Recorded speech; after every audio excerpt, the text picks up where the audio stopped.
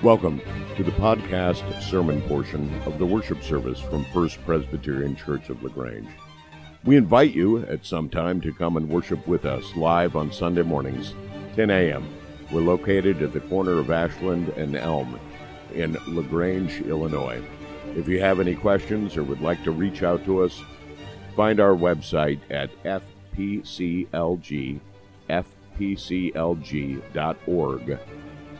On that page, you can scroll to the bottom and be invited to participate in this podcast ministry on our contributions page.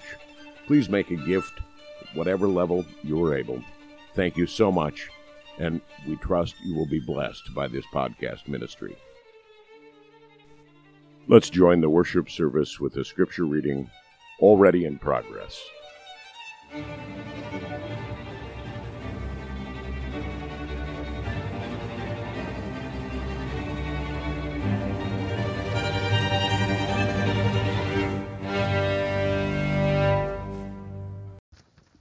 All right, I'm going to transition to the first scripture reading, which is from the 5th chapter of Isaiah, which is on page 596 of your Pew Bible, so feel free to read along. Isaiah 5, verses 1 through 7. The Song of the Unfruitful Vineyard. Let me sing for my beloved my love song concerning his vineyard. My beloved has had a vineyard on a very fertile hill. He dug it up and cleared it of stones and planted it with choice vines. He built a watchtower in the midst of it and hewed out a wine vat in it. He expected to yield grapes, but it yielded wild grapes. And now, inhabitants of Jerusalem and people of Judah, judge between me and my vineyard. What more was there to do for my vineyard that I have not done in it? When I expected it to yield grapes, why did it yield wild grapes? And now I will tell you what I will do to my vineyard. I will remove its hedge, and it shall be devoured. I will break down its wall, and it shall be trampled down. I will make it a waste. It shall not be pruned or hoed, and it shall be overgrown with briars and thorns. I will also command the clouds that they rain no more upon it. For the vineyard of the Lord of hosts is the house of Israel, and the people of Judah are his pleasant planting. He expected justice, but saw bloodshed, righteousness, but heard a cry. May God bless the reading and hearing of his word.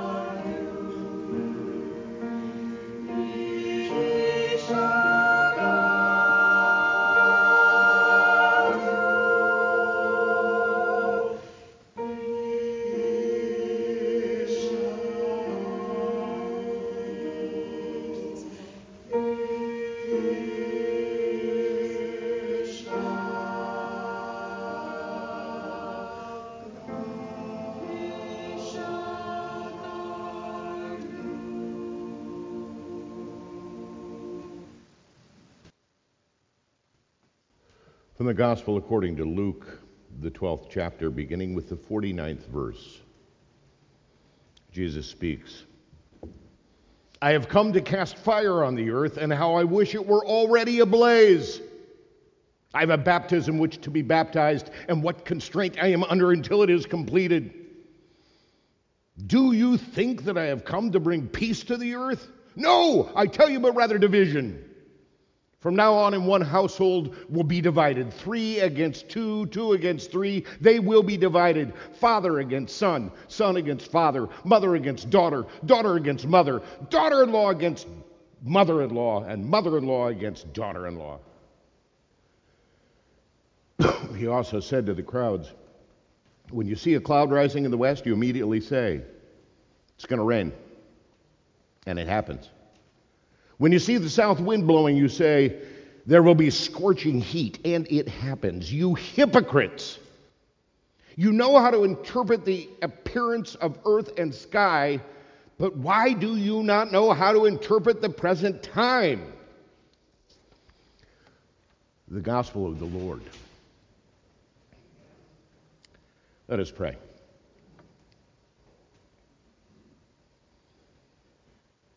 Sometimes your words are startling. Sometimes they're not what we expect. But if whenever you spoke to us it was exactly what we expected, then we wouldn't have to listen. So startle us again with your word. But remind us that your desire for us in the end is peace. Amen. Even after they are gone, there are some friends whose words linger on with us well after their passing. What they said to us, it matters. And it's not the particular story in which they said it, it was how those words have so many occasions and applications, so they're constantly coming back to us in memory because, again, those words are helpful. They're like a good hand tool, a hammer or a sharp knife. They can be used in so many different circumstances, and so you always kind of keep them nearby. I remember my friend Bruce Pangborn. He was the counselor who hired me at the counseling center some 32 years ago. And even though he passed away in 2018, there's one of his counseling phrases that I frequently recall because it applies in so many circumstances. When a client would present to him a difficult situation, perhaps an addiction or the revelation of long-buried trauma, it was not uncommon for the confessing individual in deep anguish, expressing their pain. This hurts. Why is this so hard? And Bruce Pangborn would say, well, yes, Jesus said, the truth shall set you free. But sometimes before you're free, it's going to hurt like hell. One of the tricks that our minds plays on us is our tendency to confuse the absence of discomfort with the presence of peace. We're not hurting, so it must be good. We're not arguing, so we must be getting along. We're not uncomfortable, so things must be right. An obvious example in our house was how much better Danny felt before chemo. She felt better before the chemo started. Sure, the neoplasm was big, it was uncomfortable, it was kind of odd in its appearance and size, but comparing the comfort and ease before the introduction of toxic chemicals into her bloodstream that she's experiencing now, the cancer was easier to endure. Now, I won't go into the side effects and limitations created by chemotherapy, but outside looking in, what doctors are calling treatment, to me, looks like brutal poisoning. As the fabric of Jerusalem was beginning to crumble under the corruption and the compromise with Roman rule, it was obvious that some temporary peace was going to end in violent obliteration. "Do you think that I have come to bring peace on the earth?" said Jesus. "No, I tell you, but division." Now, when Jesus offers that very house-troubling phrase about divisions, 3 against 2, 2 against 3, mothers and daughters-in-law fighting with each other, imagine that. Fathers against sons, sons against fathers, mothers against daughters, daughters against mothers. He is directly quoting the prophet Micah. It is a lift from a verse of Micah chapter 7. And Micah was the first prophet in the Hebrew Scriptures to predict the fall of Jerusalem. And so Jesus' listeners knew exactly how the times were perhaps repeating themselves. That's why Jesus goes on this side analogy about weather. You can look at the skies and know whether or not it's going to rain or whether or not tomorrow is going to be hot, but you cannot read the times and know there is not going to be peace. All of us err, all of us. Error in seeking short-term ease, neglecting long-term grace. Fact is, before it brings freedom, truth often hurts like hell. One of the hardest parts of ministry is the same thing as the hardest part of parenting or good friendship. It's having to say unpleasant things to people we love. Stuff like, "It's time for bed," or "Finish your vegetables," or "You're drinking too much," or "I find that joke you told to be offensive," or "I think you're wasting your money." These are phrases that divide parents and children, and when we have to say things like, "You can't live alone anymore,"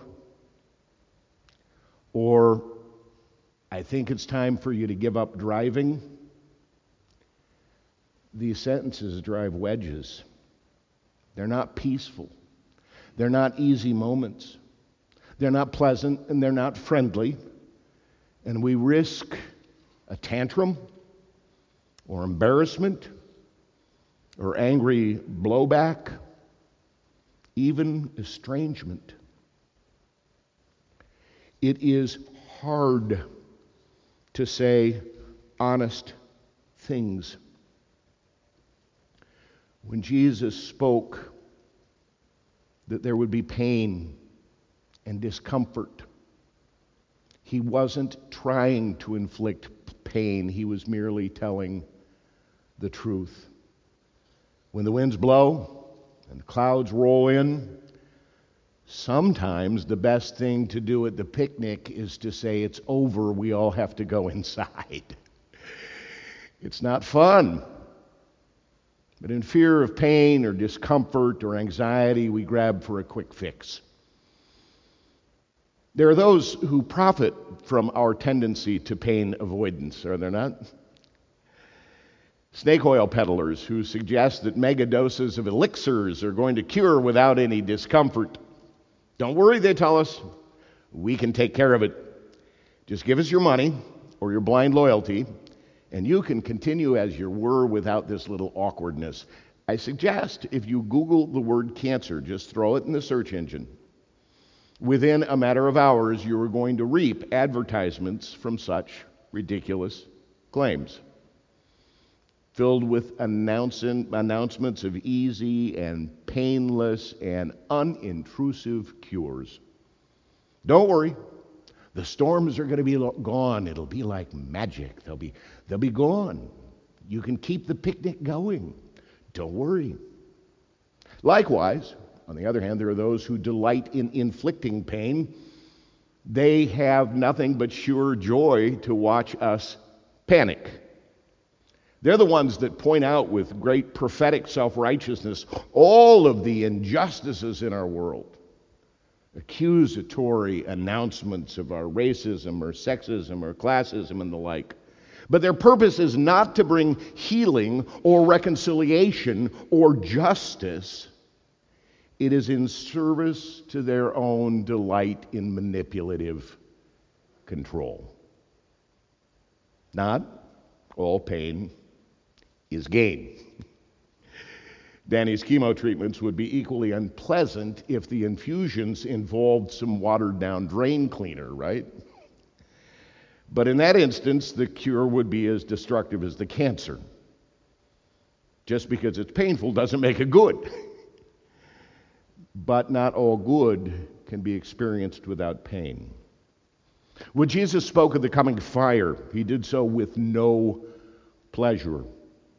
In fact, his wish was that the people would get the point early enough so that they could avoid the coming storm, that they could do the painful work of reconciliation before they were to be destroyed. Prophecy requires a keen understanding not only of the times, but also deep compassion for the pains of treatment. Only a few verses later, in chapter 13 of the Gospel of Luke, Jesus stands and looks at Jerusalem and says, "Oh, Jerusalem, Jerusalem, the city that kills prophets and stones those who are sent to it. How often I would have gathered your children together as a hen gathers her brood under her wings." Jesus took no delight in these prophecies. His desire was compassion. His love was compare. Beware of prophets who shed no tears over the pain their words inflict. Jesus quoted Micah regarding the impending division. But the prophet Micah also wrote these words in the same chapter. "Who is a God like you, who pardons iniquity and passes over the transgression of the remnant of his inheritance, who does not retain his anger forever, because he delights in loving devotion. He will again have compassion on us. He will vanquish our iniquities. The freedom in truth will come, but there might be pain." It's Isaiah's frustration that John Hall read to us from the 5th chapter about the vintner who worked hard with great anticipation, planting vines and looking for grapes. He built a wine press and hewed out barrels for the aging room, anticipating a wonderful harvest and a celebration, but a yield only acidic, teeth-edging rot gut. The vineyard had to be laid waste. True prophets, like good physicians, understand that their words or their treatments may hurt. But because of their compassion, because of their love, they're compelled to say hard things. We happen to be living in a world of magnificent meteorology. I have a little micro app on my phone that can tell me almost to the minute when in my dog walk it's going to rain. And I can look at the same app and know that we've got 15 more minutes of sunshine before it's going to cloud over and the mist will begin.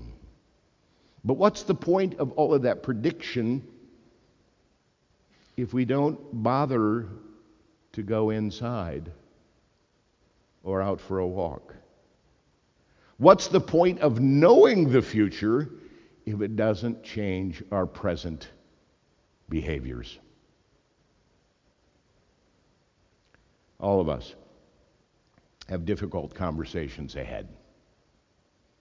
Things that we know are true, but we hesitate sharing them because we'd rather avoid the near-term unpleasantness. We long for that easy, quick fix. or for those who are near to us to come to their senses without our awkward intervention.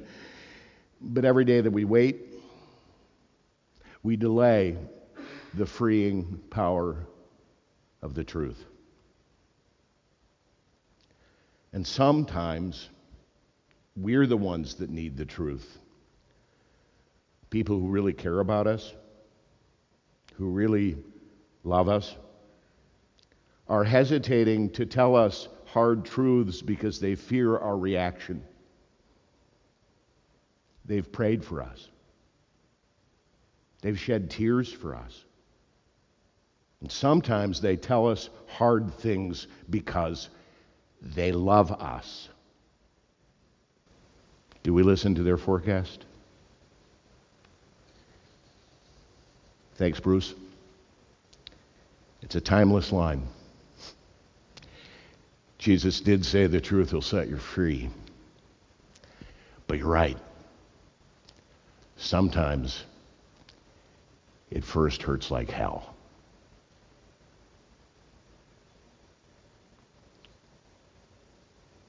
Amen.